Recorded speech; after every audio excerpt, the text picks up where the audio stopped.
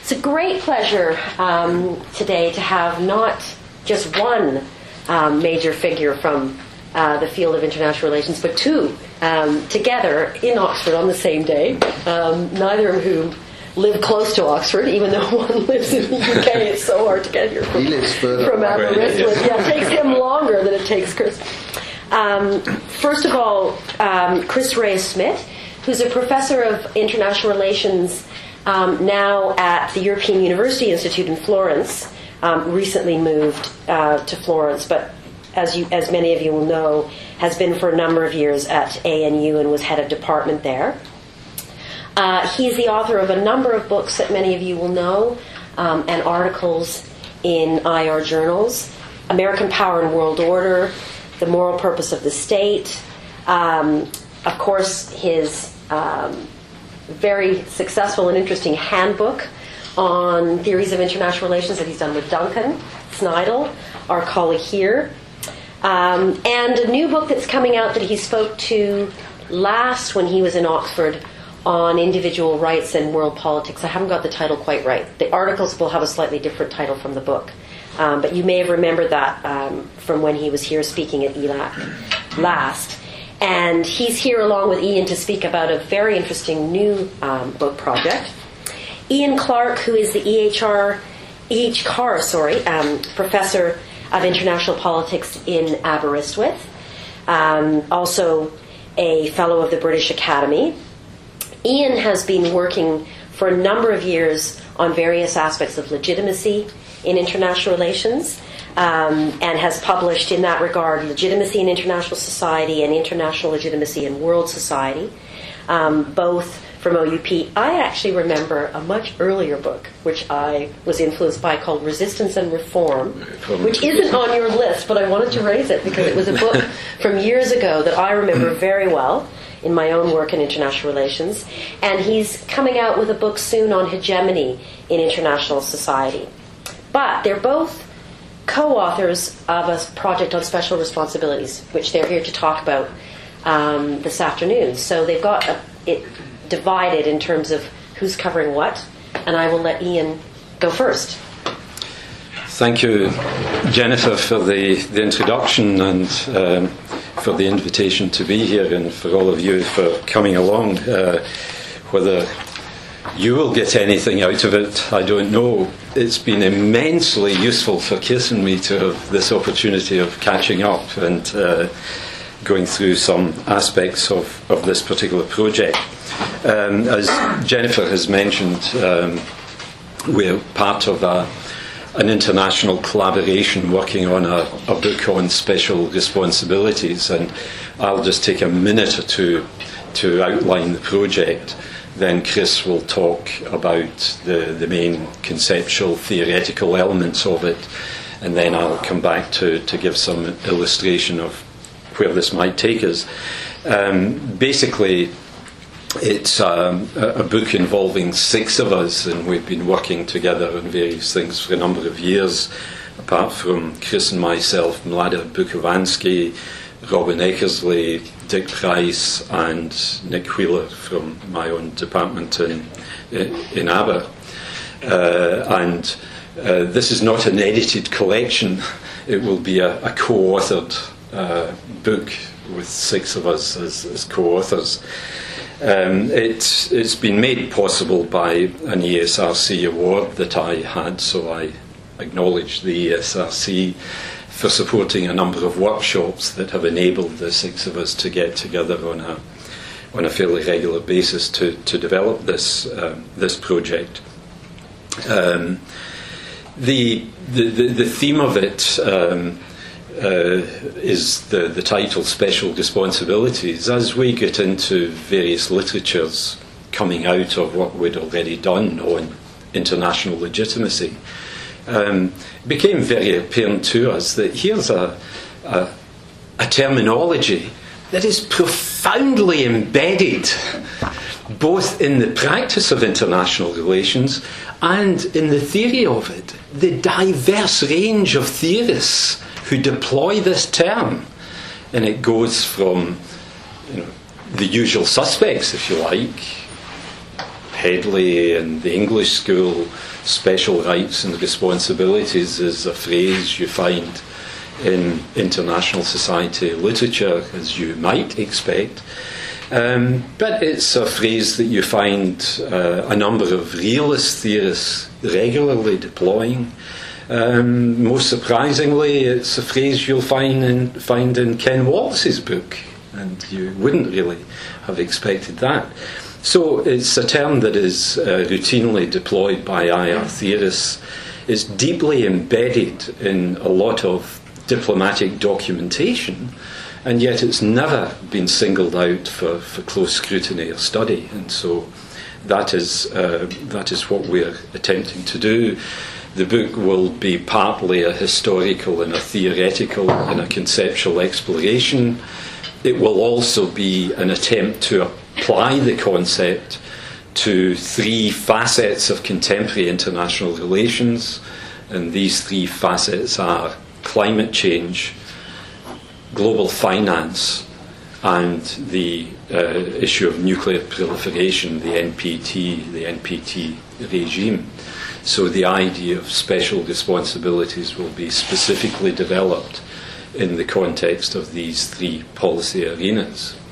So that's basically what we're doing. The book is due for delivery to Cambridge University Press in a few months' time. And we'll now turn to Chris, who will give you a flavour of the kind of theoretical elements that are part of this project. Okay, I feel like we need a baton that we can keep passing back here. By the way, I think I can say this, especially as somebody who's known as a theorist, that this is partly a collective experiment, a sort of applied experiment in cooperation among large numbers. So we're trying to see what happens. Exactly how far can you stretch this with 6 authors? I do need to say that we originally started thinking that we would do something edited, and then drank too much one day and thought, hey, why don't we raise the bar and just see how much we can achieve? So whether or not this is successful, you people can tell us down the track. What I want to do is just to sketch the sort of basic conceptual framework and the key elements of the argument that we want to develop in the book about special responsibilities, and then Ian is going to sort of pick that up and talk about it more specifically with regard to state practices and a particular reference to the Security Council. So let me just begin. One of the things that we tried to do in the book was to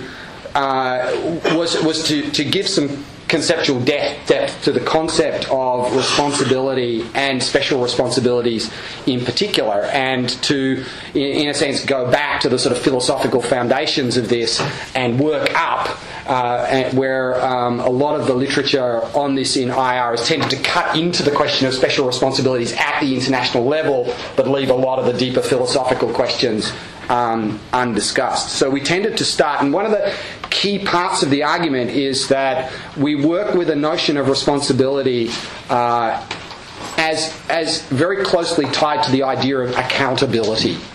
Okay? So that an actor is responsible for a particular set of actions, or from refraining from a particular set of actions, when they are considered to be accountable for those actions. And we had a long argument about the relationship between the idea of responsibility and the idea of accountability, and make an argument that responsibility is often spoken about as though it simply means causality. So earthquakes caused the death of X number of people, or flooding caused the damage in Brisbane in Australia.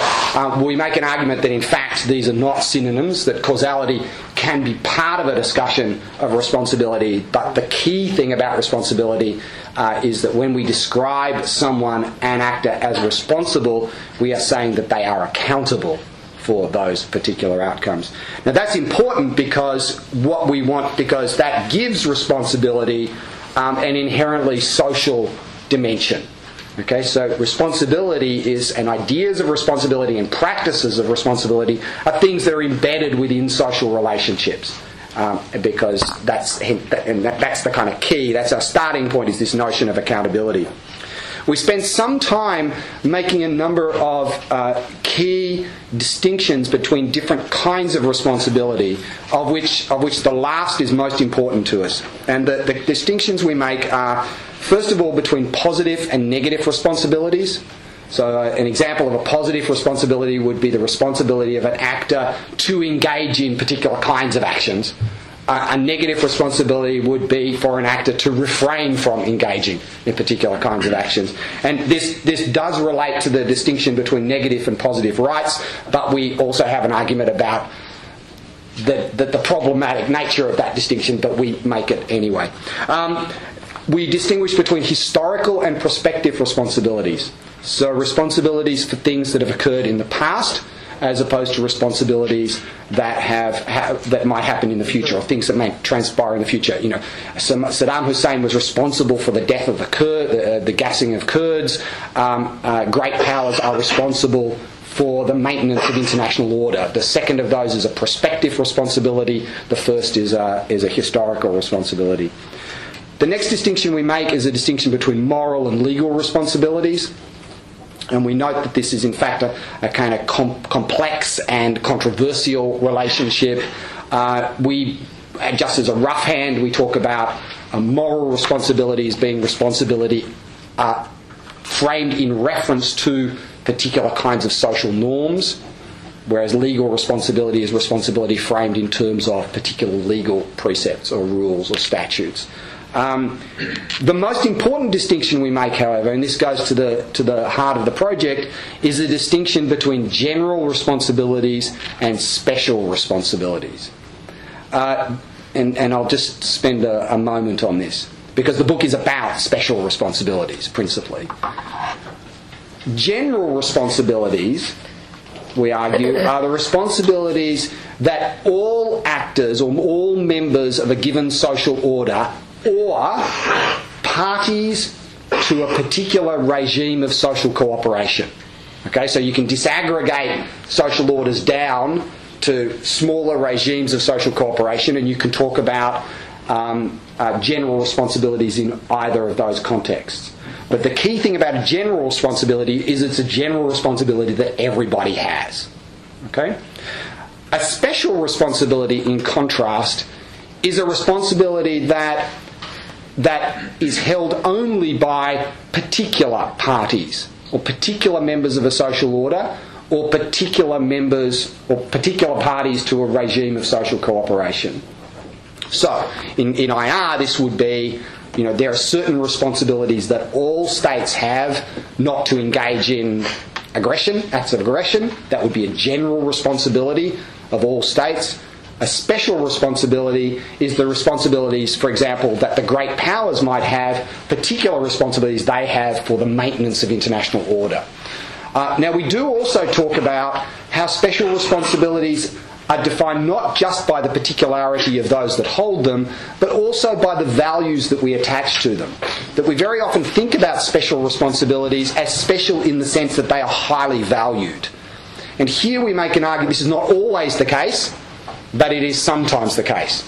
And we make the argument that this is very much related to the rights that special responsibilities convey. So special responsibilities that convey significantly empowering rights and entitlements as part of the fulfilment of those responsibilities often carry high levels of social esteem attached to them. So that's general and special. Okay? Now, we then make an argument in the book about the centrality of ideas and practices of responsibility to the constitution of social orders. Now, this is partly because responsibility being related to accountability, it is inherently relational concept, so it's therefore social. It's also based on decisions about or ideas about responsibility, and judgments about responsibility are usually made with reference to intersubjective social norms. So it's social in that respect. But it's also social in two other very important regards for this particular project. The first is that ideas about responsibility and practices of responsibility are central in the constitution of social roles, which of course are also related to social identities. In fact, one of the arguments we make is that in one sense it makes sense to think about social roles as aggregations of responsibilities. So we have an argument that responsibility is central to the constitution of social orders because of the role that it plays in constituting social roles.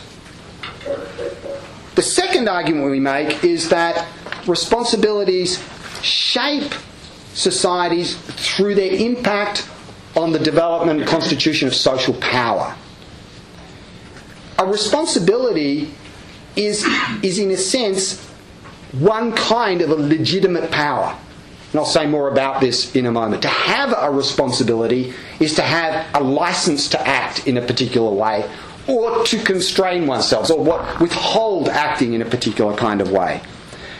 And we have an argument about the relationship between responsibility and what Barnett and Duval call compulsory power. And we have an argument about the relationship between responsibility and structural power in the book. Now finally, because responsibility is so closely related to the distribution of legitimate social power, controversies and contestations over responsibility are core sites for the struggle for power in international politics. So this is an argument. This is one of the arguments that we make about the kind of place of responsibility in the nature of social orders, is that these are sites for political struggle, because with them come significant forms of social power, or significant forms of social power congeal or coalesce around practices of responsibility.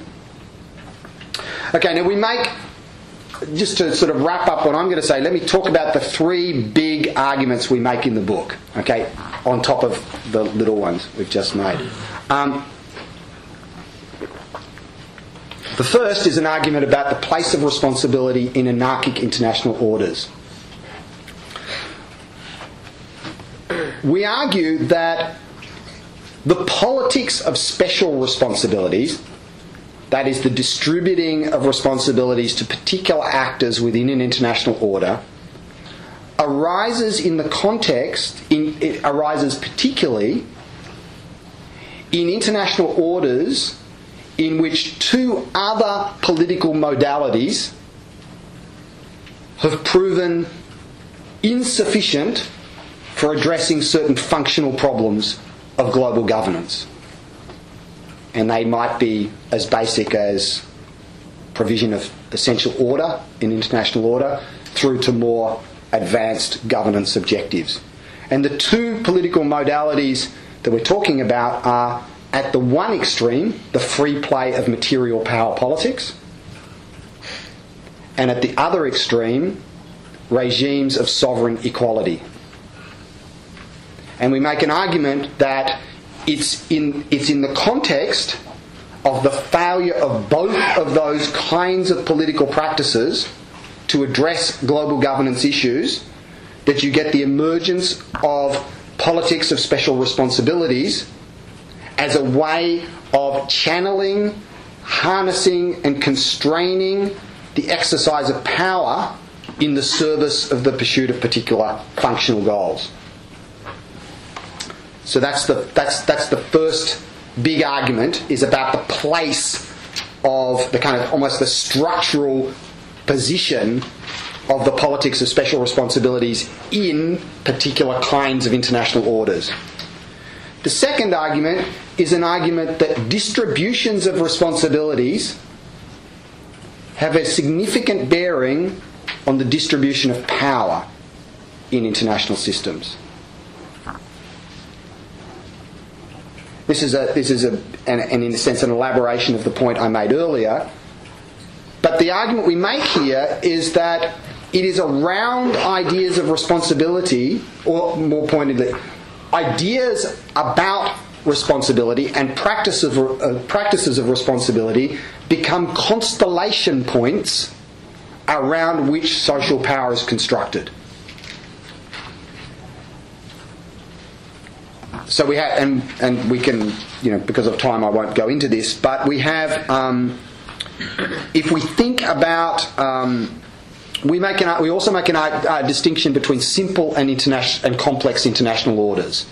Simple international orders, the differentiation is across three dimensions: structures of political agency, interdependence and dynamic density, and functional imperatives. In simple international orders, you have relatively simple structures of political agency, low levels of interdependence and dynamic density, and relatively few key functional imperatives. The opposite is the case in complex orders. And we make this is important for us in what we talk about how regimes of special responsibilities develop. But most importantly, what we want to argue here is that it's within these different kinds of orders that the distribution of responsibility affects the distribution of social power. Now, the third big argument we make is an argument about social domains. And here we're really, in some ways you can think of, here we are making a significant departure, I think, from the way in which special responsibilities have been discussed in the literature so far, which tends to assume a singular view of the international system. So that you have an international system, you have an array of particular actors, and you have a distribution of special responsibilities, usually to great powers. But what we want to do in here is, one of the arguments of the book is to say, well, in complex orders, there is no single distribution of special responsibilities. What you have is different social domains that are issue domains in which you get different distributions of special responsibilities. And this relates to our case study. So part of the argument is that in the case of climate change, in the case of nukes, and in the case of global finance, that you have different distributions of special responsibilities that are emerging in those functional domains. So that's the kind of gives you a sense of the kind of schema of the big argument. And now Ian's going to put some flesh on it. Well, we'll attempt to.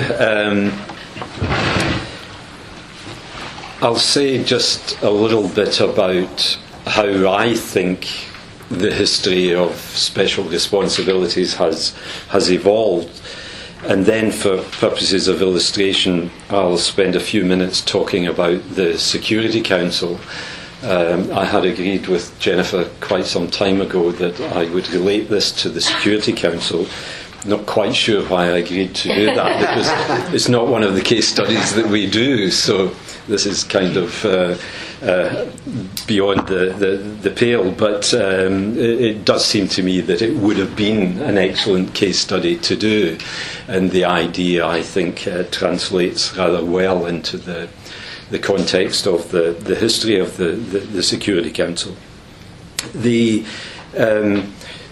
The historical argument that I would like to run past you is that, as I see it, I think a practice of the special preceded a theory of the responsible, and the theory of the responsible has, in a sense, been catching up with a practice that was already in place.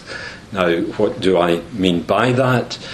The practice of the special, and I in the chapter where we discuss the history, we're kind of dating this in the early 19th century with the emergence of a notion of the great powers, a formalised notion of the great powers, which is a position a number of historians take on this. The category of the special was deemed to be already in existence. We knew who they were. The special ones, if I can use a Chelsea metaphor for those of the faith who know what that means, the special ones were already known. They were the great powers. We didn't have to work out who the special category were. They were there. They were the great powers. And it seems to me the interesting development is that with the formalisation of a principle of the great powers, that their role in international society has come to be rationalised in terms of the bearing of responsibilities. And that's interesting. It presumably could have been otherwise. But that is exactly the language that has dominated the discussion of the role of the great powers for 200 years. In Hedley Bull's terminology, the great responsibles. That's what great powers are. And so, in a sense, rather than it being the responsibilities per se that are special, it's the category of actors to which these responsibilities attach that is deemed to be special. And initially, in terms of emerging practice, that was already known. They were the great powers. We didn't need to otherwise worry about who the special ones were. Things have moved. They have evolved from that. I think the basic ideas underpinning this emerged early in the 19th century.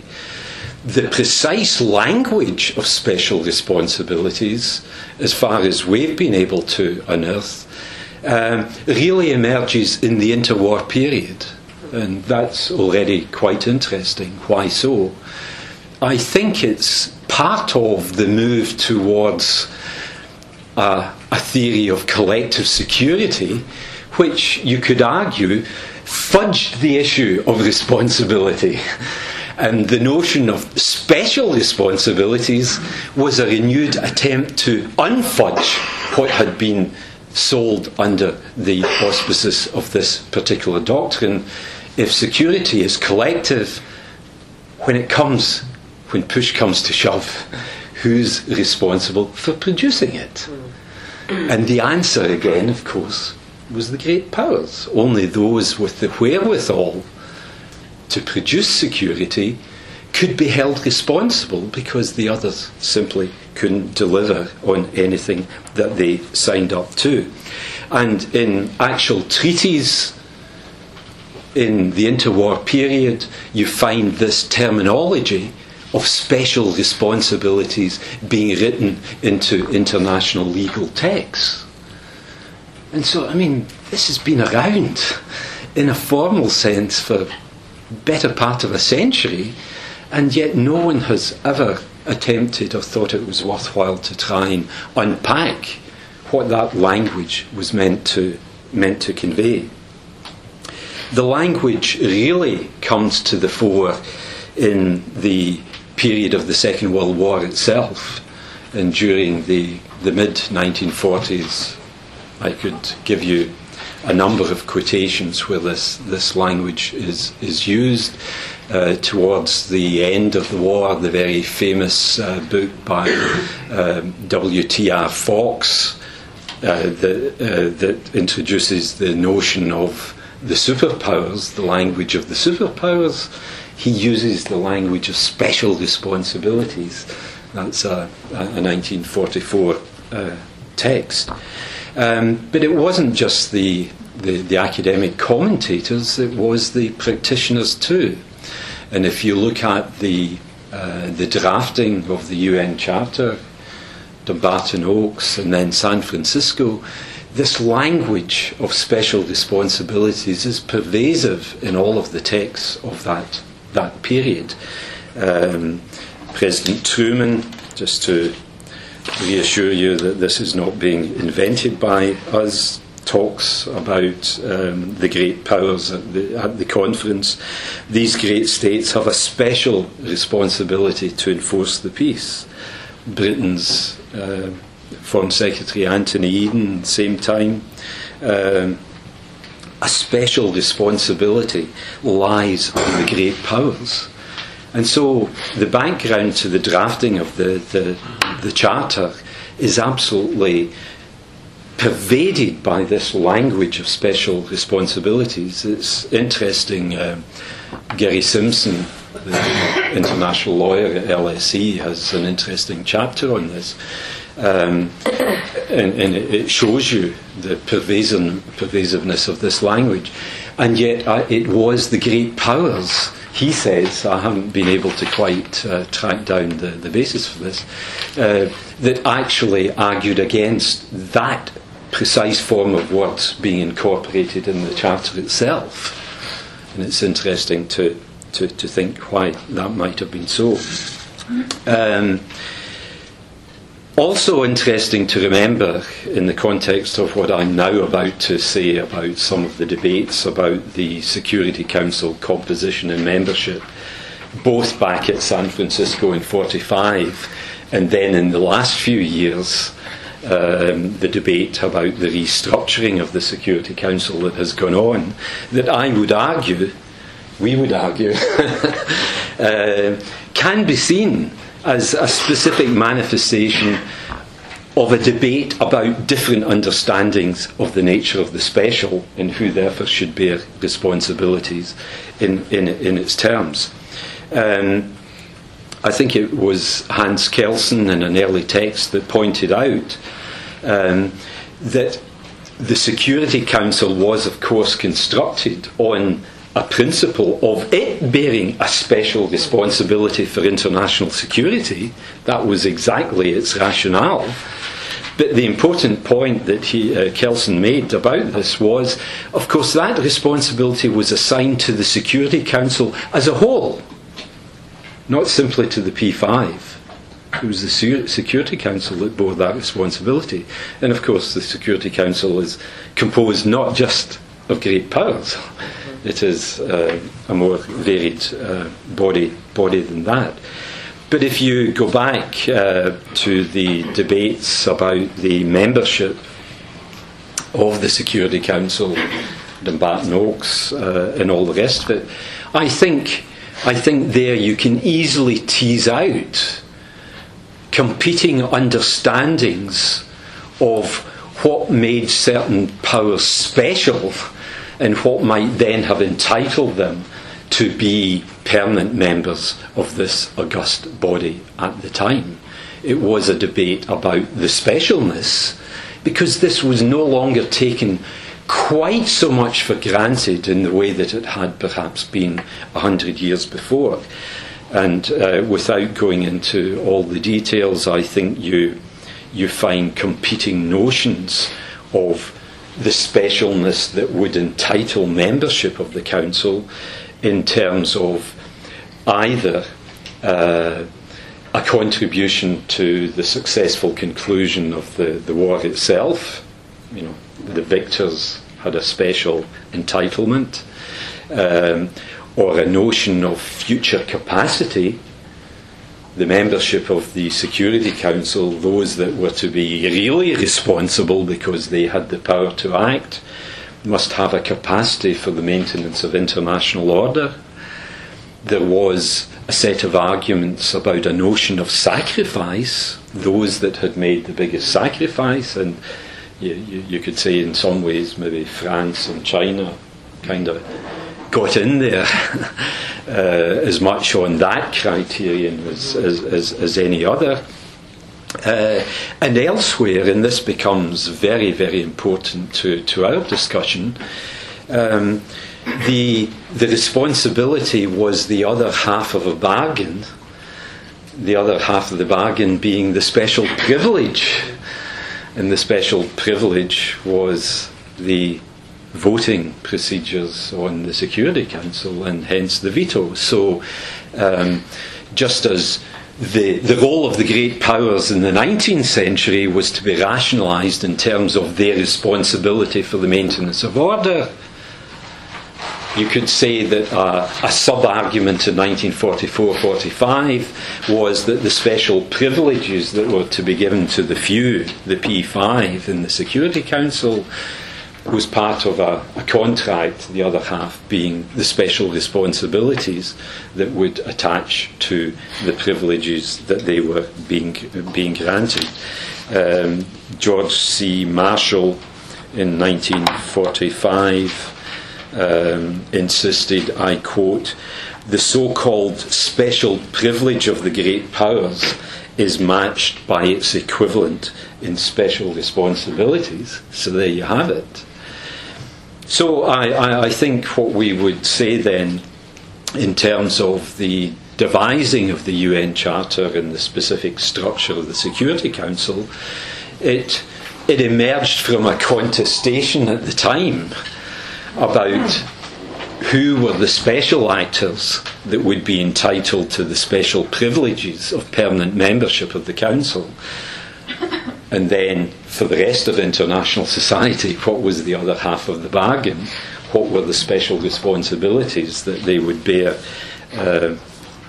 in the light of that? And I think if we fast forward to the last decade or so, especially the middle part of the first decade of this century, the high point of the debate about restructuring the Security Council and perhaps expanding it, and the debates about who the new members of the P5 might be, and I don't want to rehearse that whole debate.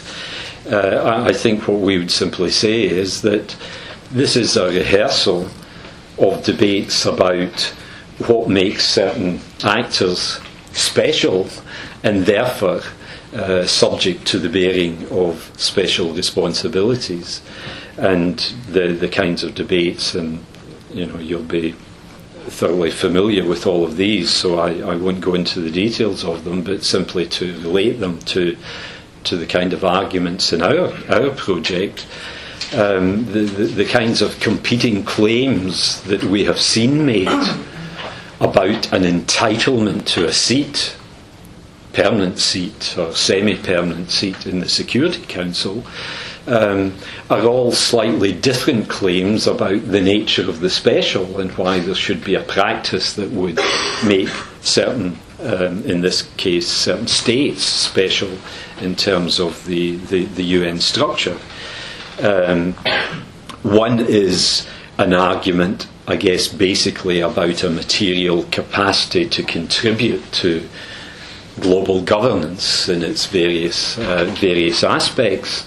And so the generalised argument about the need to make the UN Security Council reflect today's balance of power rather than the balance of power in 1945 is exactly a version of that.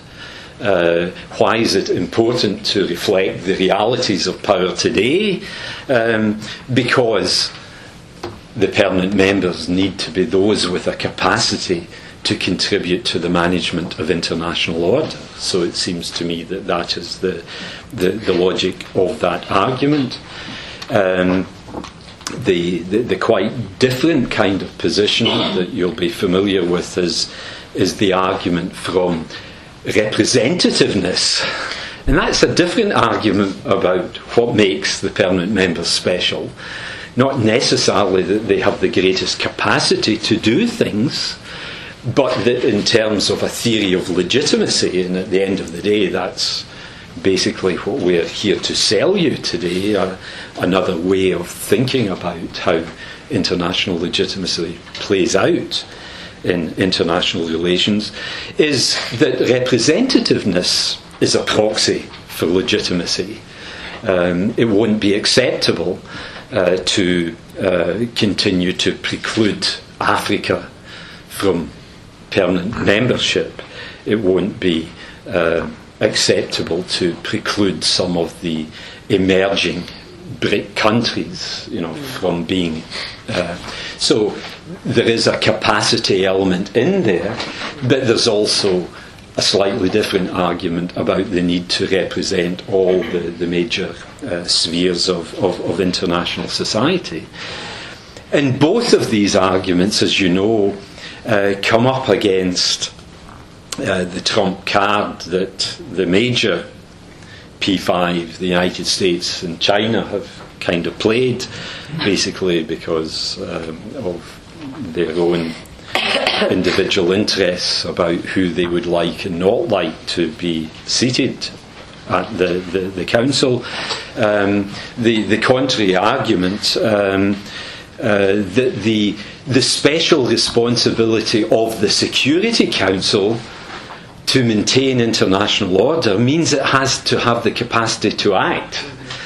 And both of the former sets of arguments run contrary to that kind of principle. So the US has for years insisted, under Obama it continues to insist, that whatever changes are made to the membership of the Council, it must be effective in terms of its ability to deliver on its special responsibility for international security. So I think the debate about the future of the Security Council can quite readily be understood under our scheme, because it seems to me that the debate about membership is in effect a debate about special responsibilities and who should be bearing them. Thank you. Thank you, and thanks for perfectly timed at 20 minutes each.